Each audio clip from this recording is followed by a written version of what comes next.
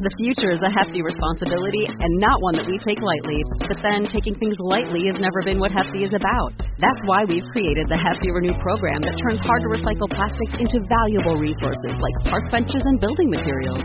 To participate, simply fill up an orange Hefty Renew bag with accepted items, tie it up, and drop it in with your regular recycling. That's it. It's that easy. It's time to rethink recycling with Renew. Particular valued resources may vary by geography. More info available at heftyrenew.com. If you own a vehicle with less than 200,000 miles and have an auto warranty about to expire or no warranty coverage at all, listen up. CarShield has a low-cost month-to-month vehicle protection plan that covers more parts than ever. Visit carshield.com/audio to find out how you could pay almost nothing for covered auto repairs. Drivers who activate this vehicle protection today will also receive free roadside assistance, free towing, and car rental options at no additional cost. Get your free quote today at carshield.com/audio. That's carshield.com/audio. Hello, this is Jurgen Appelo, Europe's famous coffee diva, and I am happy to be on the Agile Uprising podcast.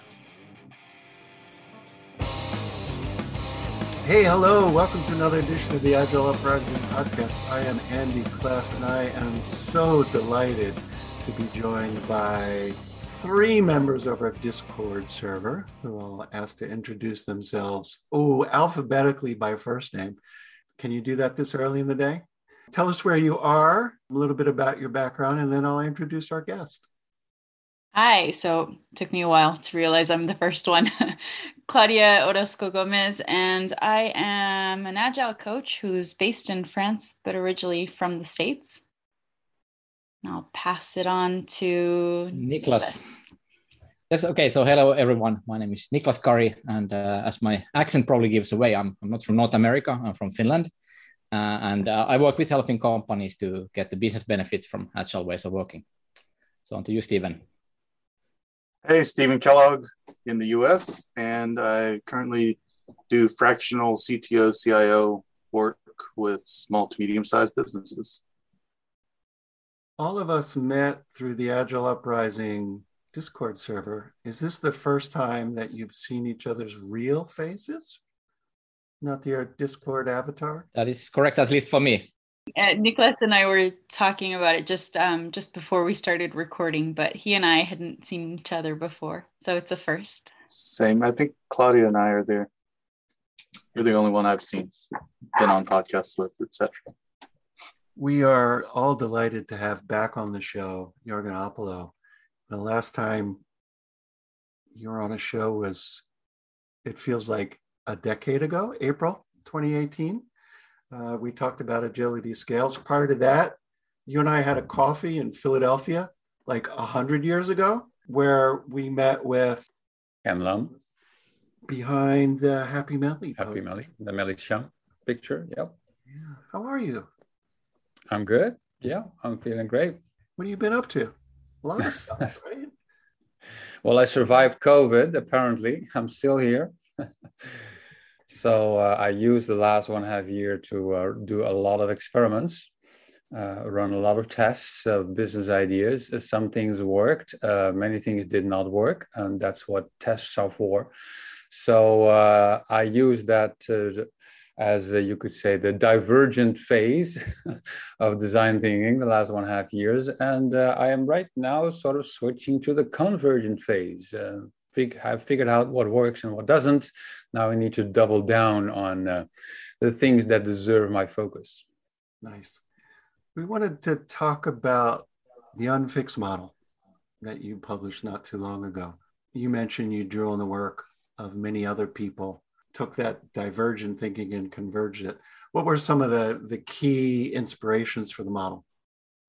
Well, first of all, I spent some time writing this book, Startup, Scale Up, Screw Up, 2-3 years ago, that I basically used to travel around Europe and visit cool companies, such as Spotify in Stockholm, and Flixbus in Berlin, and TransferWise in Tallinn, and Typeform in Barcelona, and many others. We have quite a few fascinating scale-ups here in Europe that we can be proud of.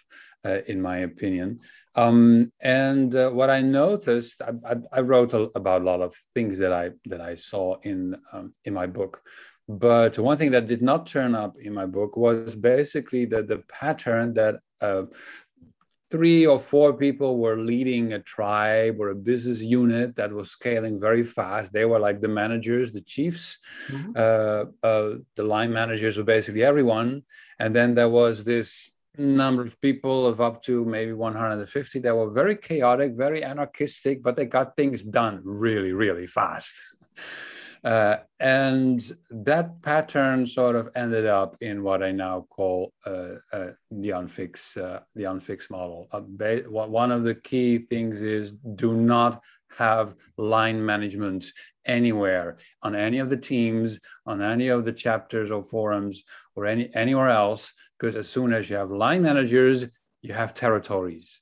And they will try to protect those territories because you gave them something that they own, basically. So that's one of the insights that I had. Okay, so this seems to work for scale-ups. Keep the line management part out. And with that, I mean compensation, hiring, firing. That's what I call line management, functional management, who decides how much I get paid, basically. Keep that out of the teams, keep that out of the chapters or forums, as I said, and then let a lot of things self-organize. So that's one difference with the Spotify model, if I may point it out, because there the chapter leads, as described in the original Spotify model, are the line managers of the people in their chapter. And then you have a matrix. Then you have a matrix organization. And if you just Google for matrix organizations, you'll find a lot of people complaining about those structures where people have practically multiple managers. I have worked on a matrix organization quite a while ago. It was a big company in the Netherlands. I was just an ordinary software engineer. And I had a line manager in one part of the organization who decided how much I got paid and whether or not I got a raise and a promotion. And someone else was the project manager that I reported to. They didn't even know each other, those two people. They were from completely different parts of the organization. In my case, it wasn't much of a problem. There was no conflict or whatever. But I know some people have ended up in pretty bad situations because their managers didn't agree. They're being pulled in different directions. And I thought, that's just not the way to go. There are some people trying to make matrix organizations work, but why bother if you can get around it? Yeah. I want to dive into that some more because we, about a month ago, did a podcast with Esther Derby where we talked about the myth of the annual performance review and how counterproductive it is. And one of the things that emerged was separate out promotion, raise, compensation from the feedback mechanism. And I'd love to dive in deeper in a minute, but I want to pass the mic over to any one of you. Claudia, what questions come to mind? We did some pre-gaming. We have some really stump Jorgen questions coming up. Well, I don't know if it's along the lines of the stump Jorgen, but I want to dive into the whole chief aspect because you talked about them as a management team. So I wanted to see if maybe you could describe a little more on in practice how you've seen this, a group of roughly 3 people. How do they stay on the same page? Because we're seeing a whole group of the whole organization will report to these chiefs. So how do they ensure they're aligned more or less? Good question. So maybe we should first go back to describing a little bit what else I mean with the unfixed model, because we just jumped right in the middle. Right. We could describe this pretty picture. For those, for the listeners who have no idea what we're talking about.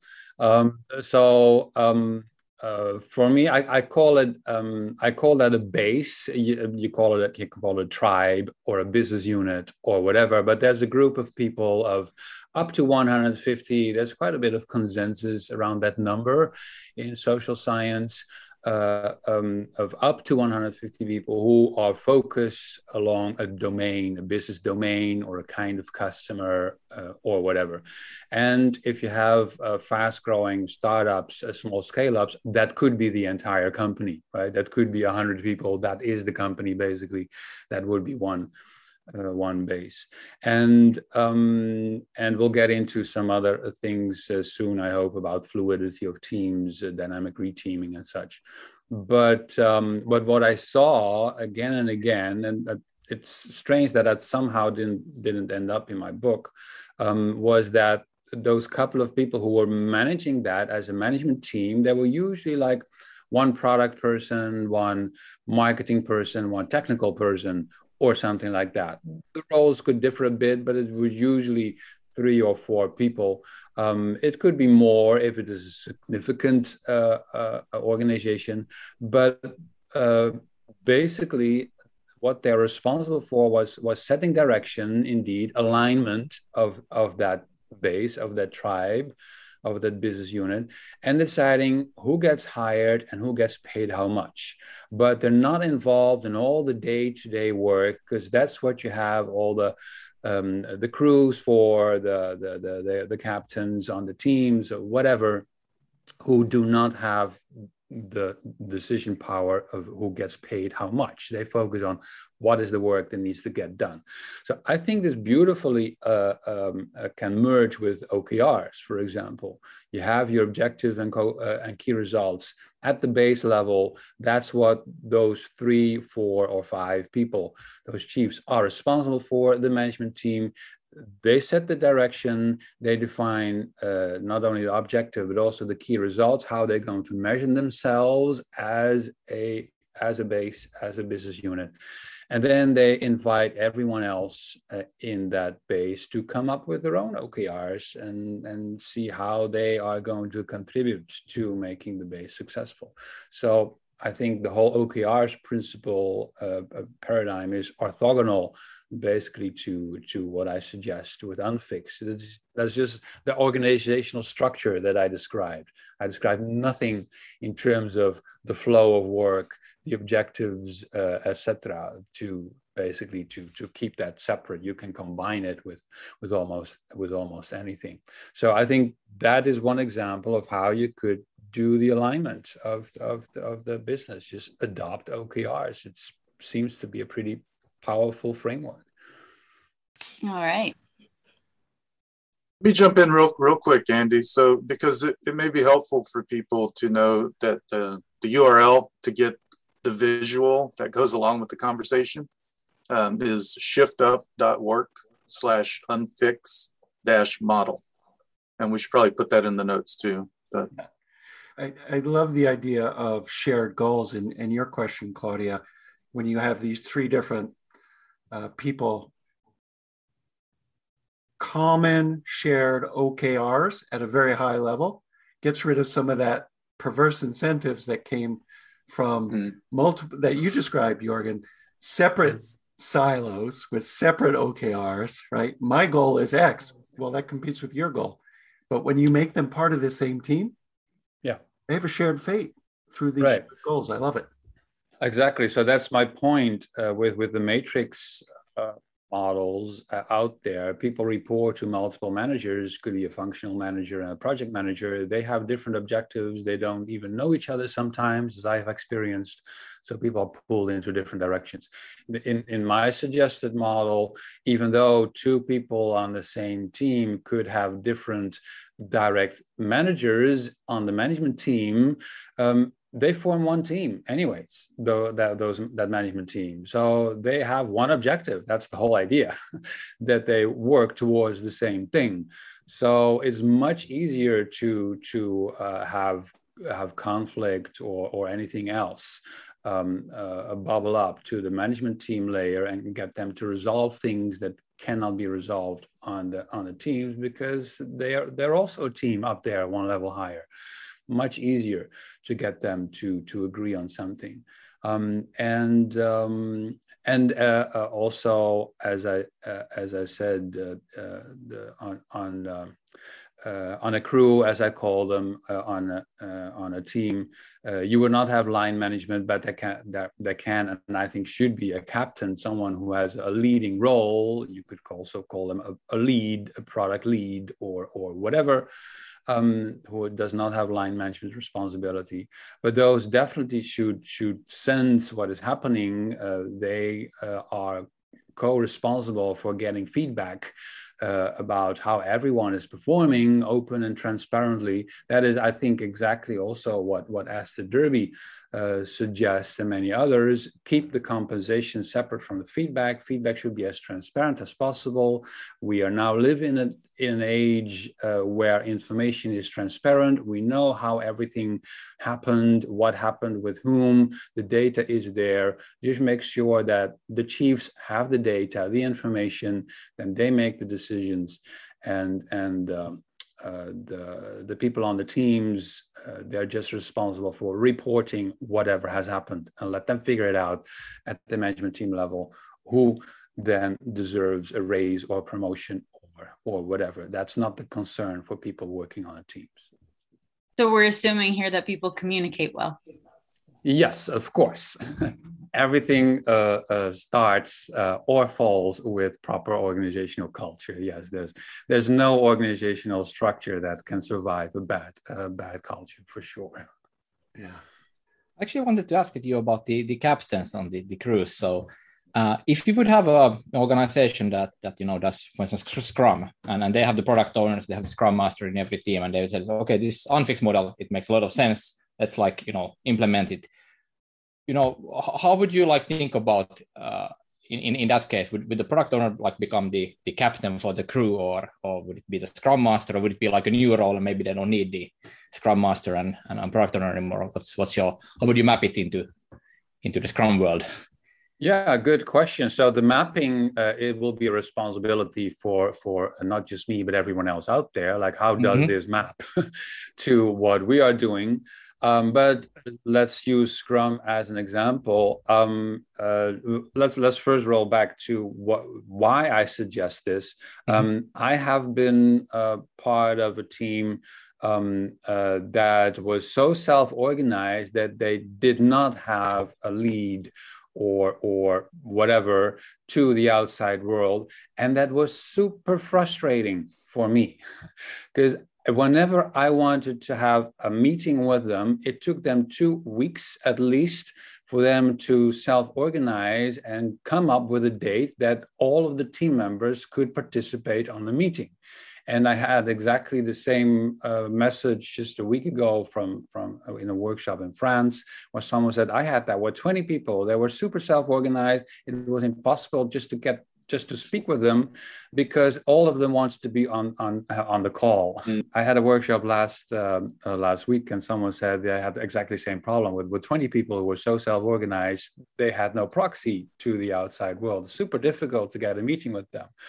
And that's all well meant, but can you imagine that an airline tries to make a call with a plane, and they have to get all the pilots and the stewards and stewardesses into the cockpit, and only then they can take the call? That doesn't make any sense whatsoever, right? Someone needs to be the point of contact with the outside world. I call that the captain. Now, you can talk about how does this captain role get picked? Well, there are plenty of options. It would be super cool if the crew did the picking themselves, democratically or whatever. You will be our ambassador to the outside world, for example. I sometimes joke and say we also do not send half of our country as ambassadors to China. We send just 1 or 2 people who are the ambassador. That's much more workable solution. So you need to have an ambassador to the outside world. But in traditional organizations, in the beginning, it could be someone who is assigned. In airlines, the pilots are assigned by the organization, of course. You could follow delegation levels. You begin with the captain who is assigned in the traditional way, but once everything's working fine, over a period of time, this could become a more democratically selected person. Now, going back to the question of how does that map to Scrum, well, I think most obvious would be a product owner, because that person is dedicated to the product and the team or crew that works on it. A Scrum Master usually is a more temporary engagement, I think. The goal of the Scrum Master is to make themselves not needed anymore, because they have more like an agile coaching mindset. So they, into talking in the terminology of team topologies, the Scrum Masters would logically be an enabling team. They could have a temporary engagement with Scrum teams until the teams fly and they can do it all themselves, but the product owner will always be there. Right. So I think the product owner would be a logical person to select as a chief in that context. Kind of like how you describe it, it's also like a liaison like role. So you could think about it differently. Like the product owner just lead the product, and someone else will be the person like making those contacts. So it's kind of like up to the team also how to think about that. Yes, definitely. You could also say, well, we split that captain role into different domains. When it is product stuff, it is this person doing the conversation. When it is technical stuff, we have a technical lead who talks with architects outside of the crew or whatever. Of course, that makes sense.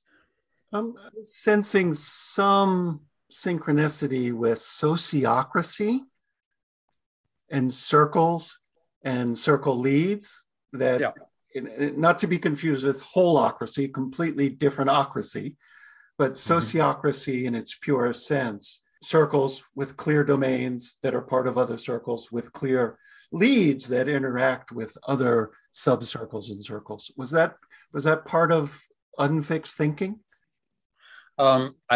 I think it is common sense ending up in multiple models. It just makes little sense to have a self-organizing group be present at every conversation that happens with the outside world. You need some kind of abstraction, a point of contact, an ambassador, a liaison, indeed, depending on the topic at hand. So that's just, for me, it's common sense. And you can argue about the name or the title. I thought captain was a cool word. Some people are allergic to that kind of terminology. So, okay, fine, pick something else. That's okay. So I'll jump in. One of the questions that I guess I was mulling about is one of the issues with a lot of models, especially the older kind of pre-agile, is you ended up with departmental budgets. And so departmental budgets ended up driving more of no, this is my world, my domain, you can't have these resources, etc. So I can see this can help free that up. I'm curious if you could talk a little more from the business side of how you would lay out budget-wise this kind of division. Well, I have to be honest, I just published what I had a couple of weeks ago, and this is one of the first conversations I have about the model, but it is all still in development. I still need to think about how do portfolios work? How do programs work? How does budgeting work? So plenty of work to be done. But I thought, hey, I think I have a good starting point. Let's publish this as it is, and then we can continue the conversation and build it out with those who are interested. But having said that, I am inspired by companies such as Hire, where I've been, by the way, in China, in Qingdao, interviewed the CEO, super cool. He wrote the foreword for the Chinese translation of my book, Management 3.0. And Hire is famous for basically having such units of a few dozen people who are so self-supporting, self-sufficient that they're practically run as mini enterprises, as they call them. They have their own budget, they have their own profit and loss. It's Hire as a company is basically a few thousand little companies that from most practical points of view that collaborate with each other for the right to produce certain products and offer certain services to the outside world. Super fascinating to read about that. So I think that would be an awesome way of implementing budgets.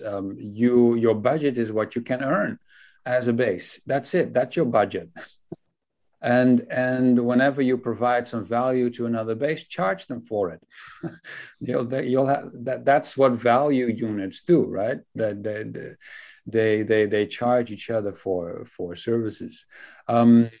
If you do not have such a setup, you'll have a more traditional approach to organizational structure. Yeah, that requires some more thinking, and I'm not there yet.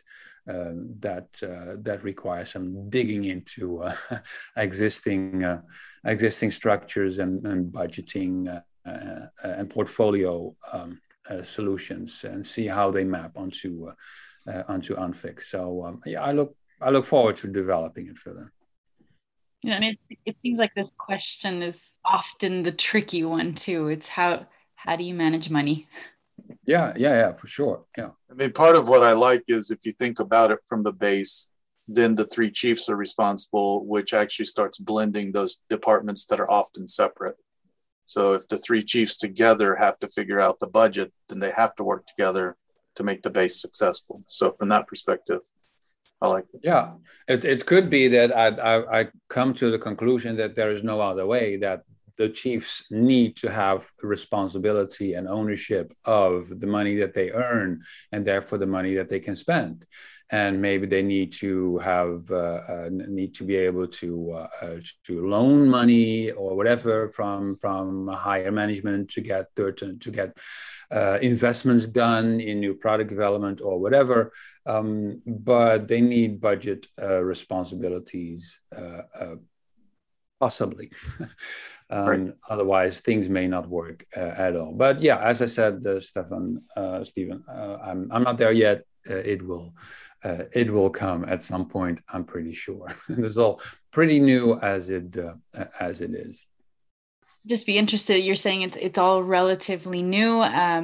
Well, from the time that we're recording, it's maybe about a month old. So how are you going about evolving or maybe creating this dialogue around Unfix? Well, first of all, I have a workshop going on. I actually have the next one in a couple of days in Barcelona. So I have conversations with people in my class where we not only talk about Unfix, because that's just 1/12 of the topics in the workshop. Plenty of other things that come to the table. But once I have done that, I have a community, the Shift Up community, where I get people involved. And I actually am planning to do quite a few more company visits again, because last time that I went around Europe was a couple of years ago. Fortunately, travel is slowly getting back to normal. So I hope, fingers crossed, knock on wood, that I can do some fascinating company visits again. I visit those scale ups, maybe some that I visited before, and now more specifically ask for organizational structure issues and solutions that they have, to see what I can absorb in the model that I have. But it's funny that when you see the other models out there, such as, well, the famous one is, of course, SAFe, the Scaled Agile Framework, which has its place in the world. I will not attack SAFe as it is, but I have not heard of any fashionable, trendy, fast-growing company that uses the Scaled Agile Framework. It is, I heard it nowhere across my travels around Europe, visiting the scale ups of fast growing companies of a few thousand people. And funny anecdote is last week, I saw Dean Leffingwell posting about the cool leaders in the world that have the business leaders in the world that have adopted the scaled agile framework. And the first on the list was American Express. That was exactly the company that I fired a day earlier because their IT is so atrocious, their service is so bad that I thought I'm gonna get rid of you. I do not want this credit card anymore. So that was not a good reference as far as I was concerned. So that about SAFe, Spotify model, super cool, but people struggle with the matrix issue of it, but it has some implementations. ING is a famous example. The ING Bank here in the Netherlands supposedly have adopted SAFe with some, a Spotify model with some adaptations. I haven't been there. I read the articles published by the coaches and consultants who have been responsible for it. Looks pretty cool. And I am an happy ING customer myself. I can see that they have made tremendous strides with their with the apps and everything that they offer to customers. So yeah, they did a good job. But I think we can move a step further, and that's basically what I did with Unfix. So I've been inspired by what does not work elsewhere, and coming back to the matrix again, when you do not address line management, who is responsible for who gets paid how much, then by default you end up with a matrix. That's what the result is of the scaled agile framework. It is by design that SAFe does not tackle compensation, because then it would be impossible to implement it anywhere if this required a change. But that means by default you end up with a matrix, because you're not changing the functional lines. You literally overlay another structure, and that's by design in the scaled agile framework. So by design, you end up with a matrix with all the problems that it entails. Yeah, with the model that you've put forth, there's the ability to sense and respond to new opportunities in the base. I want to talk a little bit more about the concept of stable but not static teams. Wondering how that's being received, what you're finding in these scale-ups and startups. You reference Heidi Helfand's book, Dynamic Reteaming. There's also Sandy Mamoli's Creating Great Teams via Self-Selection. These ideas that when you no longer have this forced matrix and people are moving fungible resources, you've got knowledge that can move to where the problems are. How is that working out in the field in the places you've seen? Well, I would like to go back to the idea of stable teams. We have heard for 20 years that teams need to be stable because it takes them a while to go through this process of the Tuckman model of forming, storming, norming, performing. That's the same thing I've heard 100 times at conferences, and I have never criticized it. It seems so logical. I have noticed it myself as well, of course, in the past. But it also made me think recently, and one of the people who made me think was indeed Heidi Helfand with her book Dynamic Reteaming, but others as well. Jan Willem Egeling is experimenting with fluid Scrum teams that basically reform with every sprint. There is a new fast agile model. Forgot the author of it, but he also uses open allocation to basically have people self-select in teams on a much more regular basis, depending on the work at hand. So I see these things happening. That's what I'm good at. I see patterns in the world. I see people moving away from this idea that you have your stable team for 3 years, and that's the team that you will be working with. And I thought, yeah, actually, that makes sense, because if we look at another part of what teams do, let's stick to the IT domain, releasing software, we have been speeding this up tremendously. I am so old that I remember that software was released once every year, maybe once every 2 years. And it was very painful to do a software release in the 90s. And then these Agile people came along and said, why don't you do it every month? And we were like, what? Are you kidding? Every month? That's insane. Do you know how painful it is? And then people like Martin Fowler said, yeah, if it hurts, do it more often. More. That's one of his favorite quotes. When it hurts, do it more often. And then I thought, why should that not apply to reforming as teams? We've been saying for 20 years, it hurts when we change our teams. I've heard people say, don't change your team, because even if one person is replaced, your velocity will drop or your throughput will suffer. And then I think, well, keeping the person on the team is then not a solution, is it? That's the wrong solution. You should figure out, why did velocity drop?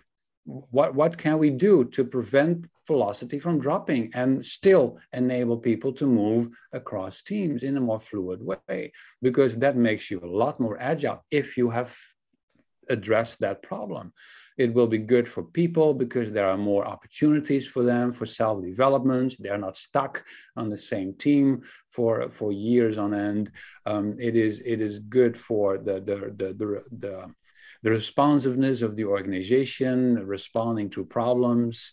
Just imagine that a fire department needs to put out a fire, and they say, well, we're going to form a crew, and first they have to go through forming, storming, norming, performing. That will going to take 2 weeks. Then we'll go and get to the fire. That makes no sense. Sorry, Claudia. I said, we'll get back to you. Yeah, we'll get back to you once we've found a crew that has done some dot voting with each other. No, that's not how it works on a fire department. That's not how it works in a hospital. When they need to do an emergency operation, they work with whoever is available, and they will form a team right there, right then. It's the same with a news crew that needs to go into a city to report on, I don't know, a terrorist attack or whatever as has happened in London, and there needs to be a news item at 8 o'clock in the night. Okay, which cameraman do we have? Which microphone, audio person, which interviewer? Come back with a news item. They don't have time to go through the Tuckman model for a couple of hours. So it's a known and solved problem in other domains. You have a base of people. They know how to work with each other because they have shared procedures, they have standard approaches, they have a shared culture, they know each other across the base, not more than 150 people, they know everyone on a first name basis. And then at the flick of a switch, they can form a team and they can gel almost instantly. That is the ideal situation, of course. Now, I totally understand the question that people have is, okay, but what about the code bases that those teams will be responsible for?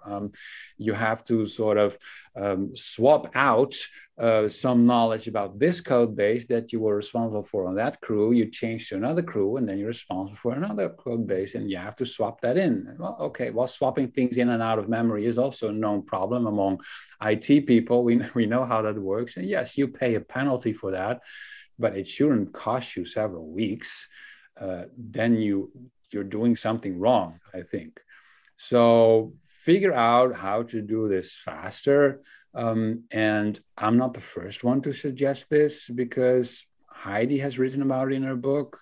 Jan Willem is publishing articles on it on Serious Scrum blog, Fluid Teams.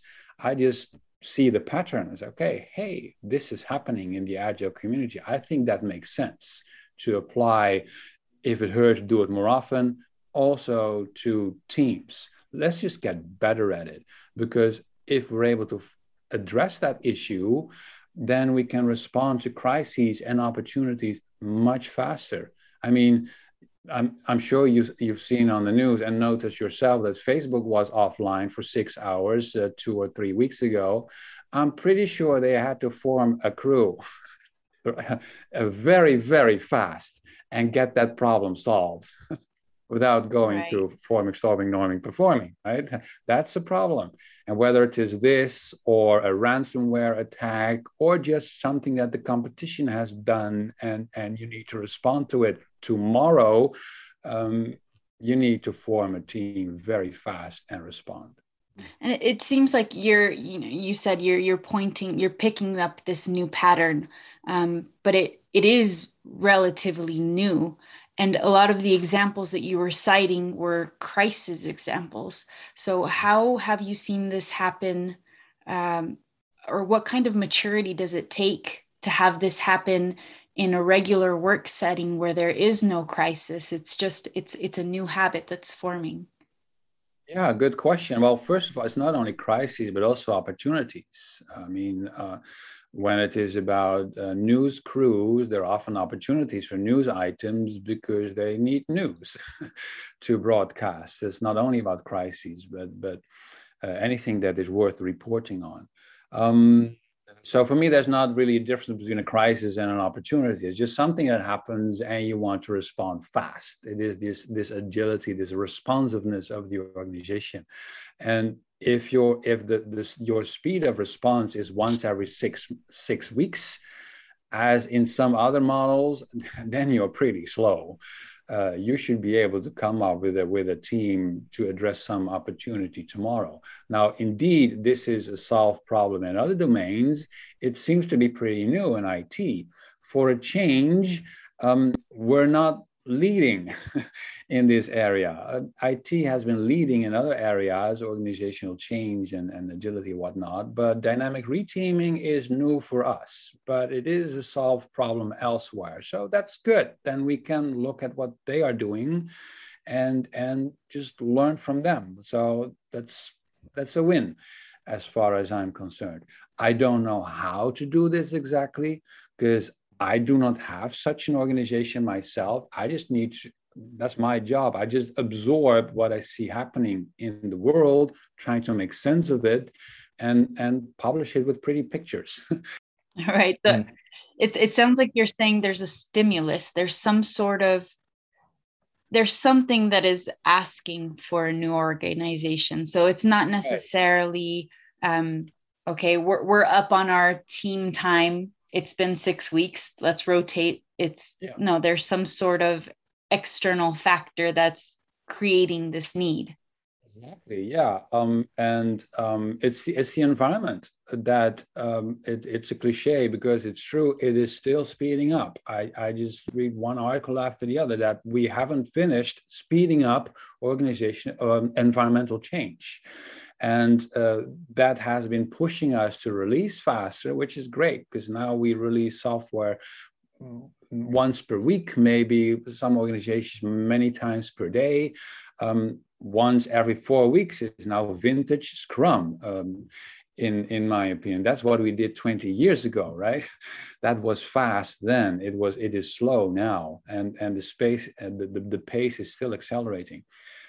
So the responsiveness of the organization in terms of team formation also needs to speed up. It's just the environmental pressure forcing us to, and getting rid of that idea that you pick your team for the next 6 weeks and then that's it. And then after 6 weeks, we might come up with another one. Or it's some organizations, a couple of years that you're stuck with the same team. Again, I don't know all the solutions. I look forward to developing this. There are others leading in this area. I am learning from them. I'm just reporting on this trend that I see happening. And I captured that. I tried to capture it with the model that I offer. I think this is post-COVID the way to go, to learn how to do this. And it doesn't mean that you should, because I'm not saying that you have to change your team every week or so. No, of course not. If it makes sense to stick together for a year or two, by all means, do that. But if you're forced to change tomorrow, you should be able to, because every day you wait is a day too long. It was on the news, reports on how fast the Dutch government responded to COVID-19. And they said just a couple of days delay meant these amounts of deaths that they said the government was responsible for because they were too slow forming a team responding to a situation that required super fast acting, basically. And well, that's quite an extreme example, but you have something similar in organization. You may not have the luxury to wait a couple of weeks until you have your next PI planning. That might be much too late.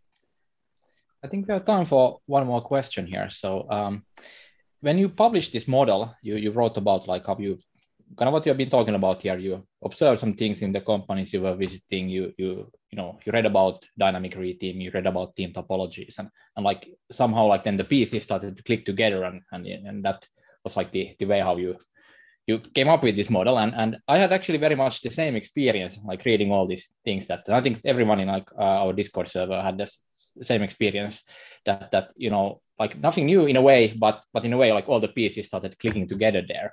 But there was one thing that I did not quite understand. So I'm asked about that. Unfix, the name, where does that come from?